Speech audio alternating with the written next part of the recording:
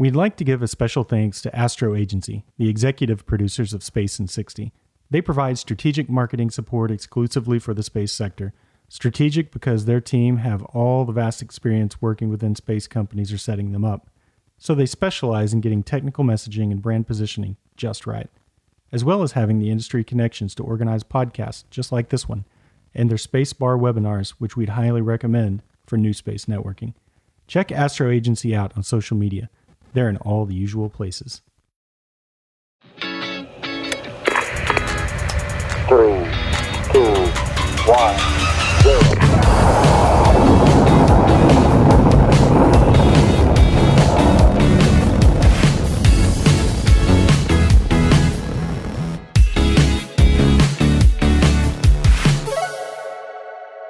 Welcome back to another episode of Space in 60, where we have Andrew Polupchuk, Thruster. Chad Baker, Booster. So Booster and Thruster. Clint Grauman. I don't know. I'm scared to come up with anything too big here. I'm the monotone monster. I I don't know where it comes from, but I heard that some of our fans think that I'm very monotone. I know where it came from. mean, you've just got this great voice for narration. Like, I feel like I'm watching an IMAX movie or something just super cool. A voice made for Discovery. Oh, so for our fans out there that think I'm a bit monotone, let's talk about inflection. Bringing the Stanley Cup back to America, where the Stanley Cup is great again, Tampa Bay. Oh, snap. The low blow to Andrew. Yeah, no kidding, right? Low blow. It's a good thing our guests this week are Canadian, and we are going to launch the Stanley Cup into space where you guys will never touch it again. We will be outnumbered today, Clint. So you'll be putting the Stanley Cup on that piece of space equipment that Canada made. What is it? The Canada arm? In, out, in, out, in, out? Just like showing, I don't know what we're showing. But here's the question. It's in Florida, so you might as well just launch it from Florida, right? I mean, it's ready to go. So we'll go ahead and take it down here and we'll put it in orbit for you. We'll cover that piece. I mean, is SLS going to make it off the ground? It will in $2 billion. But we in all seriousness, we've got some great guests today.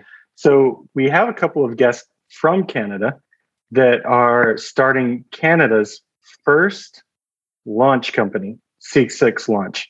Andrew, would you like to tell us a little about it? C6 Launch, they're Canadian. What more needs to be said? They're awesome. We're super excited to have Daniel and Richard on the podcast with us today. They'll give the lowdown on how they're building their rocket, where they're launching from, and what's going to be their first suborbital vehicle. And I'll leave it at that. We'll build the suspense.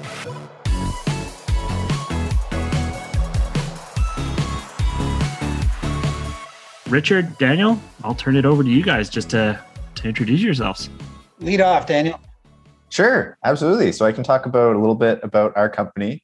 So our focus is on providing dedicated services for nanosatellite, specifically in the launch. So we're dedicated launch services for the nanosatellite sector.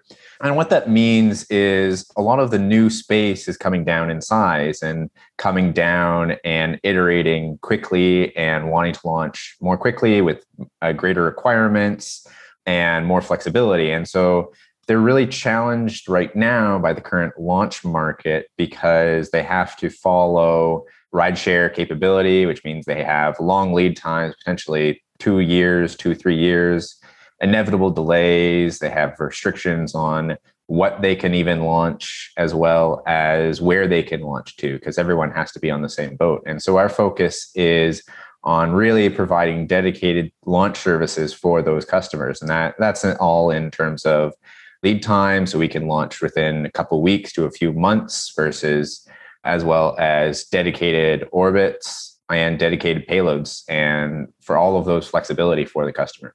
Wow, that's a great capability to have. One of the first in Canada, from what I understand.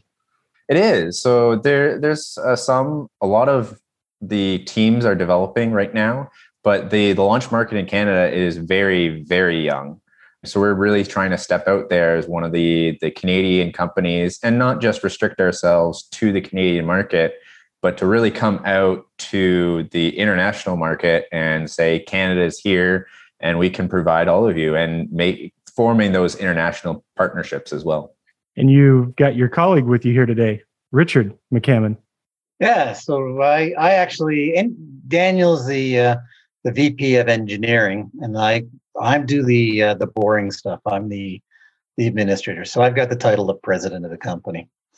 But just building on what Daniel said is that yes, we're very much a global company. We have actually subsidiaries in the UK, Brazil, the US, and then of course the headquarters in Canada.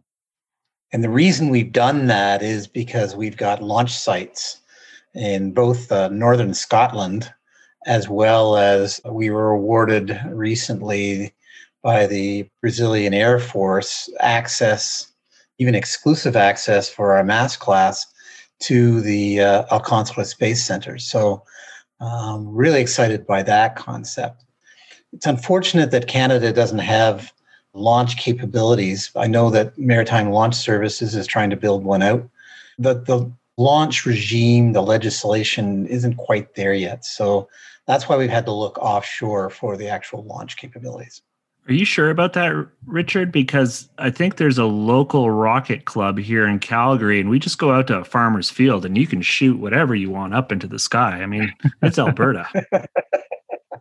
Yeah, well, Alberta's always been a little different than the rest of Canada.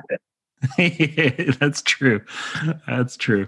There is allowances for some of the suborbital work. I know what you're referring to in out west. And so I think some of those are special licensing for suborbital work. And they do have an altitude cap, as I recall.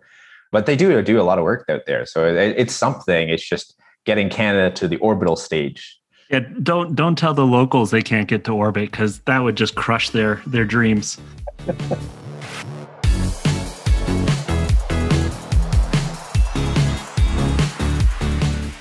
I'm really excited to have the two of you on today. I can't help but notice you have the same last name.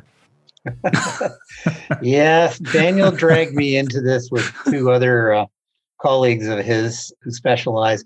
Saad bin Khan specializes in the structures side of the business. His background is on composites.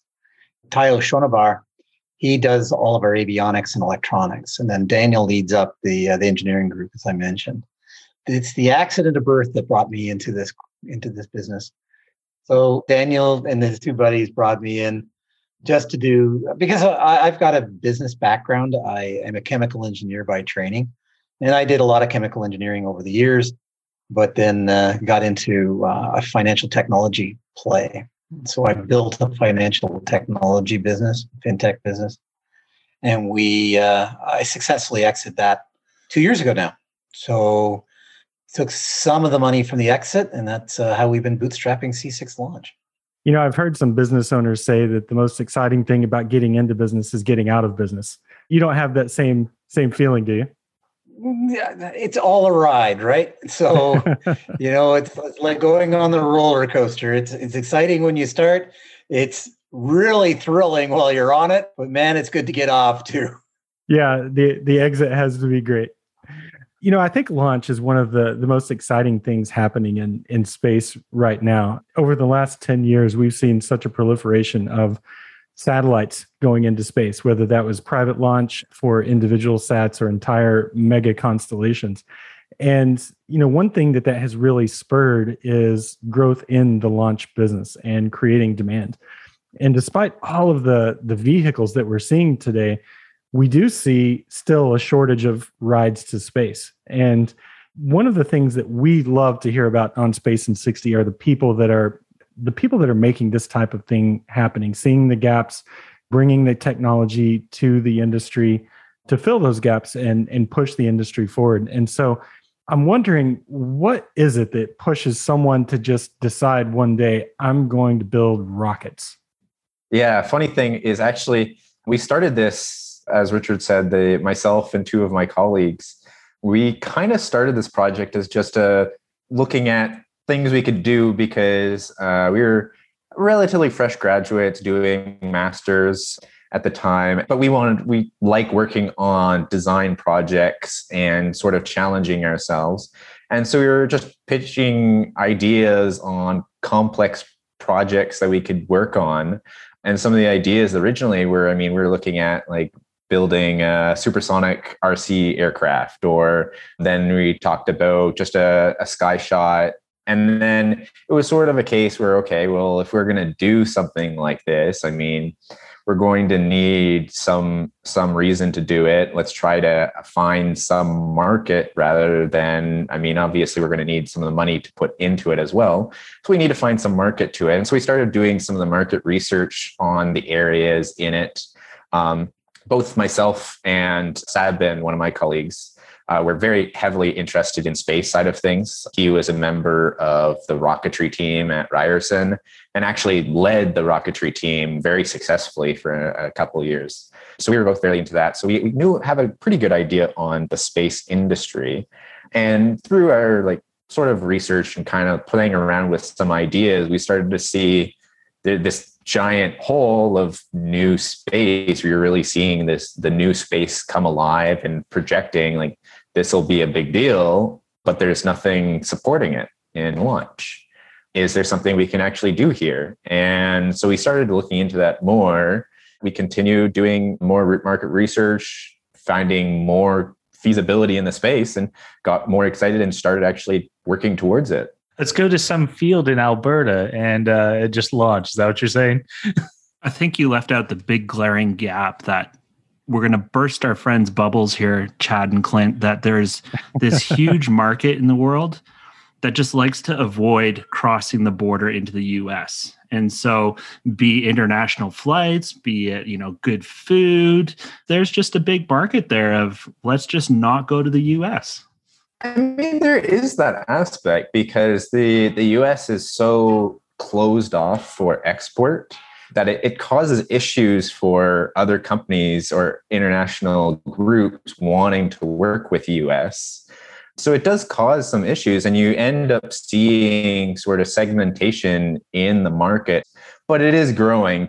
There is also regulations that come into play. There's what's known as ITAR, the International Traffic in Arms Agreements, and then, of course, the MTCR, the Missile Technology Control Regime, which prevents Canadians from working on American technology for space applications. So even if the three lads had wanted to go to the States, their focus was on getting stuff into space. If they wanted to go down into the United States and work, ITAR and MTCR would prevent them from working on the really exciting things because they're not US citizens. And only US citizens can work on anything that's classified under MTCR Category 1 and under ITAR. So it really cuts out the really exciting parts of the space industry from Canadians. How do you feel that's affected you on access to technology, though, within Canada? Maybe you're missing some of the really exciting projects, but with that technology being held back for export, I guess would be the right term for it. Do you feel like you still have access to the right technology in Canada to push your business forward? We're building it. There is some things. Obviously, NASA has developed a lot of technologies and a lot of industry in the US around that. That's all fairly protected. Canada has a lot of industry and capability. It's just sort of developing it. And there is a lot of development in the space aspect as well. Canada has been very much involved in a lot of satellite missions and obviously the robotics and Canadarm. So Canada does have a fair amount of industry. There are some segments that we're kind of having to build ourselves or work with European companies for. And so one of those is trajectory software. Looking at some of like Astos is another big trajectory software that's come out of Europe, simply because, we can't get any access to any of the US-based ones. We've also made plans to work around the ITAR and MTCR corporately because we've actually gone out and formed the U.S. corporation, as I say.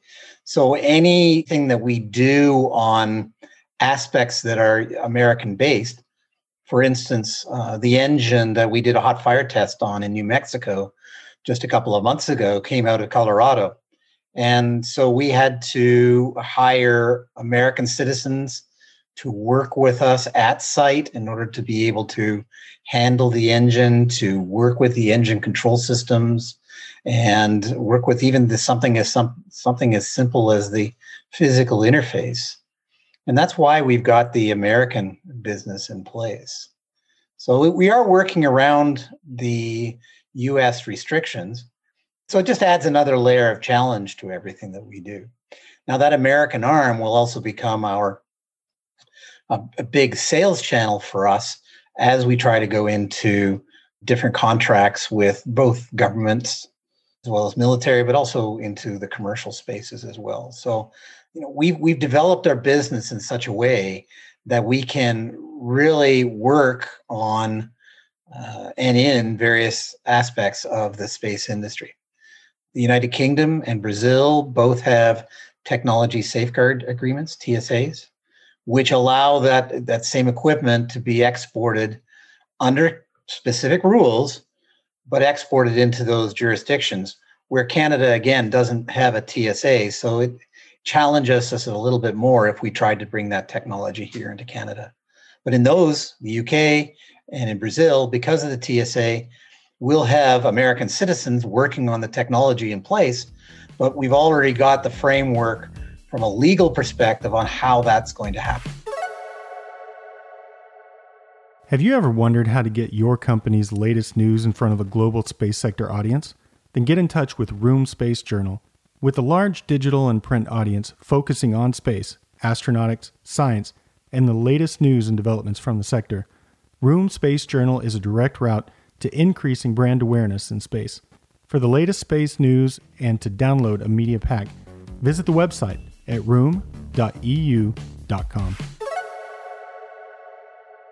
Excellent that you guys are finding these ways to work around the current regulations and things. And I was going to pose the question to the whole group. I mean, the U.S. has led this industry and has a solid lead, has the customer base, has the VC backing. But do we think the U.S. can maintain that by having such a closed regulatory framework, or do we think the global community as a whole will surpass and leave our American friends in the dust eventually here? Dad? No one's touching that one, so I'll take it. Well, I'm just a bit nervous of this whole conversation that we're all working around ITAR, hoping our friends in the U.S. government don't hear that we're working around all of these things. But no, it's a challenge. I think one of the things that the space industry has going for it is that it's become a very international body, and that's something that wasn't so too long ago. In the past, it's been a game of superpowers, and now we're starting to see anywhere that money blooms, new space or space ventures can happen. But it's such a big capital expenditure compared to things like software or things that are easily scaled with a relatively small number of people. And so as we start to venture into this world where space follows money, maybe we've grown into an environment where US government has to have a policy shift to keep up, or else they're going to be kept out. I would say it's getting better. And I think the entire industry sees where things is going. And it's growing into the new space where everyone recognizes that the new space is going to be largely international, away from these superpower control and really partnerships, international efforts, and really moving towards that, because then you don't have to have government contracts for every single project. I think they're starting to move that direction. Part of the challenge with it is always like a lot of these original regulations were put forth with governments and with international legal organization. And so it's to a degree of mobilizing that half and the governments and legal to catch up and see what is happening in the new space market as well. So I think it will get there. It's just going to be a little slow, and there's growing pains into that new space industry. I agree. Is that the whole concept that we have in new space is really democratizing space. So no longer is it the purview of just the superpowers and militaries of those superpowers. We're really being able to democratize space, which means now non-governmental organizations can put up satellites. We can do even something as simple as a Finnish company putting up a satellite that's made from plywood so that they can advertise their capabilities of wood products. You could never do that before. Are you sure that wasn't Alberta? Alberta doesn't have any wood. So we've got NGOs, we've got commercial businesses, we've got academia that can now bring satellites into space. There's a whole breadth now that never existed because of this democratization. And I just want to clarify, we're not getting around the ITAR rules. We're working within the ITAR regime. Just so it's clear. Working within the box that the government has given us. And our legal counsel is making sure we're on side and everything else. So I don't want someone knocking on my door at some point and saying, come with me type thing. Pulling my Nexus card or something. So that was actually your legal counsel that had pressed the pause button earlier when there was the long, awkward silence. He was giving you counsel.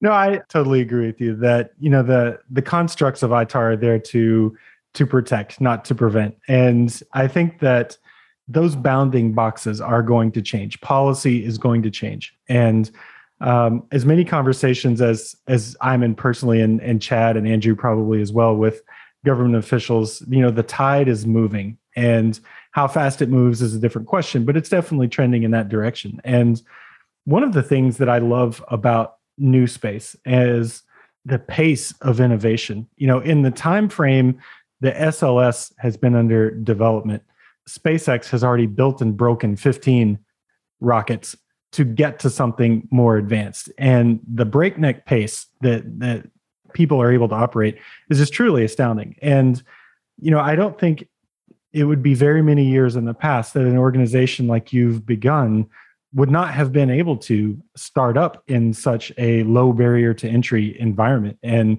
that's the most exciting thing to me about what you're doing at C6 Launch is taking something from nothing.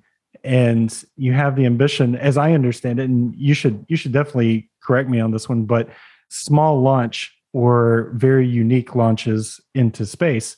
That's incredible. When not too long ago, this was just the domain, as you said earlier, Richard, of superpowers with billions of dollars to spend.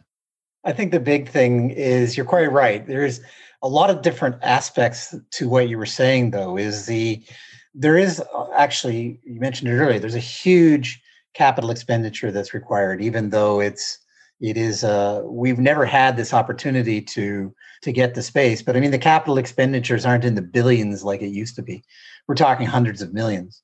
The concepts are completely different. But one of the things that we're doing, which for some reason seems to be unique in the industry, is we're doing a lot of buying of products, particularly major components. We're buying an engine. We're not building one.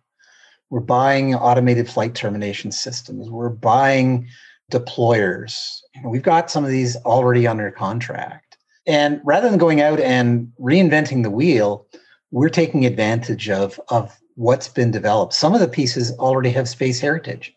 And what we see that doing is it reduces our time to market.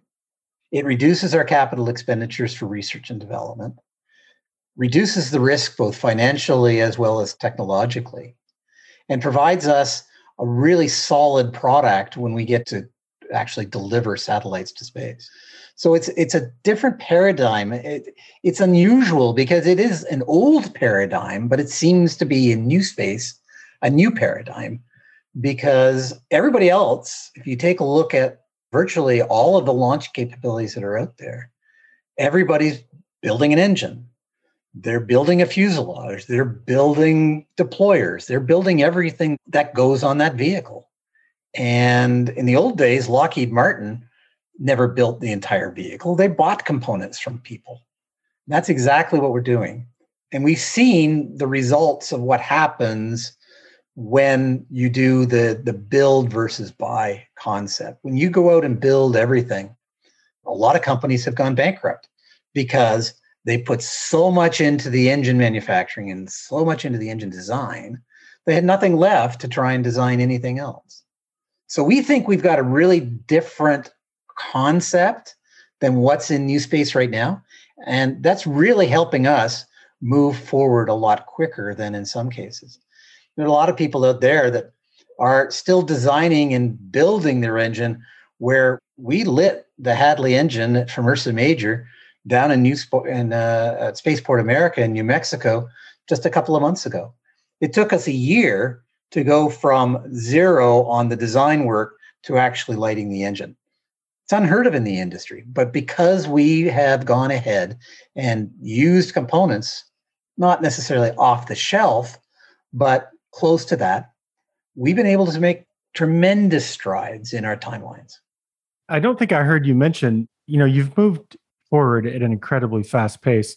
Do you already have a projection and a customer for your first launch, for the time frame and who you'll be taking as a hosted payload? We have a time frame for several steps along the way. What we're planning is certain milestones that get us to space. When we were down in Spaceport, we were saying everything we were doing was getting us one step closer to space. And that's exactly what we're doing next. We're building we plan to build a suborbital vehicle and launch it from either Shetland or from Alcantara. It'll be a smaller suborbital vehicle. It won't be full size, but it'll give us, again, that proof of concept that we can move forward. And that's the technique that we're using, is using these milestones to drive us closer and closer to space. So next year is going to be the suborbital launch. And then we'll see how each of those progresses to where we're going from there. But really, we've set the benchmarks, we've set the milestones so that we know how we're going to get there and how we're going to do it. Actually, thinking about, one of the things you're talking about is how quickly the new industry is sort of iterating and be able to make new developments. And I think a lot of that comes down to the way space is sort of done now in the new space, is really learning a lot of lessons from lean manufacturing, some of the iterative development, and to a degree, because some of the costs for like partnerships and you don't have to do everything yourself anymore, you can really iterate development a lot more and get quicker to a better design in the end. And you can create small template, proof of concept, iterate that, and it builds up. It's that iterative scheme that really gives the momentum to the new space as well. And so I think that's really one of the really exciting things about it. Daniel, I'm going to ask you the question, but I think I know the answer. How does additive manufacturing fit into all of that? There's lots of new manufacturing methods, which additive is obviously a big part of that. So, being able to go out, say, here's our design, we want to print it, and then we get that back, we can test it, and then go back and print a new version, test that. And then also not just on the additive manufacturing, that gives us additional flexibility in terms of weight savings, additional capabilities that you would normally not be able to do. You can make in a single component versus 100 different parts that need to be assembled together. You can include air cooling throughout the geometry of it. And there's a lot of the manufacturing aspects that are coming in and helping speed up the development of that and allow you to iterate more. One of the pieces that I see you guys working on that impresses me to no end, that helps us with that whole iterative process, is the level of the complexity of the software that you're using for design. Anywhere from CAD to your fluid dynamics calculations, where we had to used to go have to go to a wind tunnel or something like that, where now you can pretty much do the CFD, the computerized fluid dynamics, right in a computer, and you get pretty good results from there. So we can do all of that iterative analysis without having to have, again, large capital expenditures.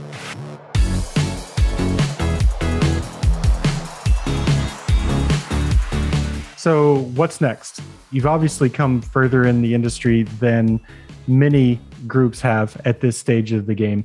So what are the next steps for you guys? The next big step really is the suborbital vehicle.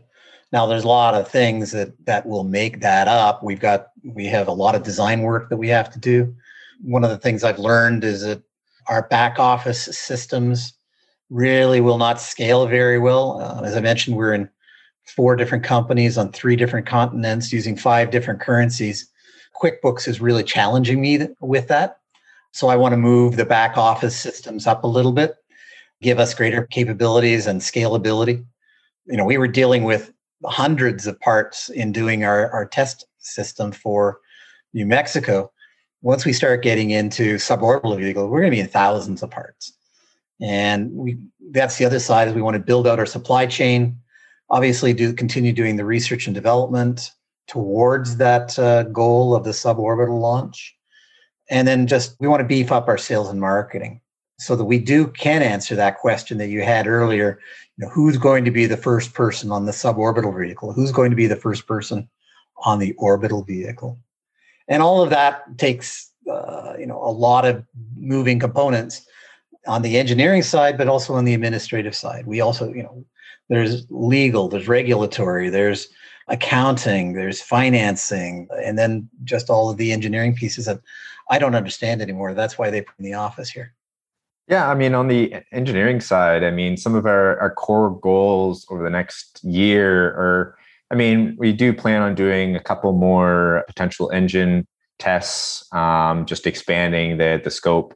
But really, our main next steps is in terms of multi-engine booster testing, as well as a single or double engine suborbital vehicle, so we can flight prove all the systems in the vehicle. One of the things that we're really focusing on is making sure we represent the full orbital vehicle systems throughout our development, so that we can test early, test often, test integrated, and test as you fly. So if a group wanted to be your first partner in going to space, what's the ideal partner for you for that first trip, and how would they get in touch with you? Yeah, our ideal partner, obviously, we're looking to fit that market where they're looking for a custom orbit. We've talked to some academics who, during our market review, where they were looking at doing space environment, space atmosphere studies, but they can't do it because it's in Van Allen belt high radiation zones. So that would be sort of an ideal case of something that we could be looking into. Other ones, we're really trying to partner with companies that follow the same idea of agile and iterative design and are happy to work along with us. A big one along that line is, the 3 touch points that we have are dedicated, responsive, and flexible rides to low Earth orbit. And because we've got Alcantara and all the way up to the Shetland Islands, we've got from equatorial launch capabilities all the way to 110 degrees, so SSO and polar, and everything in between. So what we're looking for as that first launch will be somebody who wants to put a little bit of risk into it, but because they want to get to space. The first launch is always that you cross your fingers, right? We'll do all of the tests ahead of time to make sure it's as solid as possible, but it is still the first launch. And then after that, they're wanting to get to special orbits that they can't achieve on rideshare. And that's really, I think, who's going to be coming as the first payload. Because rideshare doesn't fit so many application areas that, I think we'll find people who really want to get that flexible, dedicated, responsive, and that ride to space. So in that line of thought, with such a unique industry as it pertains to new space, everyone wants to be the first at something, the first commercial lander on the moon, the first billionaire in space. what is it like if you guys could be the first at anything with what you do? Have you ever put any thought into that? What you want to be first at what? I'd like to say we would be the first Canadian vehicle into space. I think that would be great. Canada's always been a good partner to the U.S. space programs. U.S. commercial organizations have worked hard to build a new space economy, and Canada's right there. And I think that there are a lot of really talented organizations that are growing up in Canada. And I would love to see the Canadians to have something to cheer about since we took the Stanley Cup. Oh, snap. You just had to throw that in. Yeah, no kidding, right? Low blow. It's a good thing our guests this week are Canadian, and we are going to launch the Stanley Cup into space where you guys will never touch it again. Yeah, there we go. Thanks, guys. And always invited back anytime. And if there's ever a chance that you can join us again, if something new and exciting is going on in your world, we'd love to have you back. Well, great to be here. Absolutely. Thank you very much for your time as well. I mean, this is a great opportunity for us. Thank you. Great. Well, thank you, gentlemen. It's great to have you.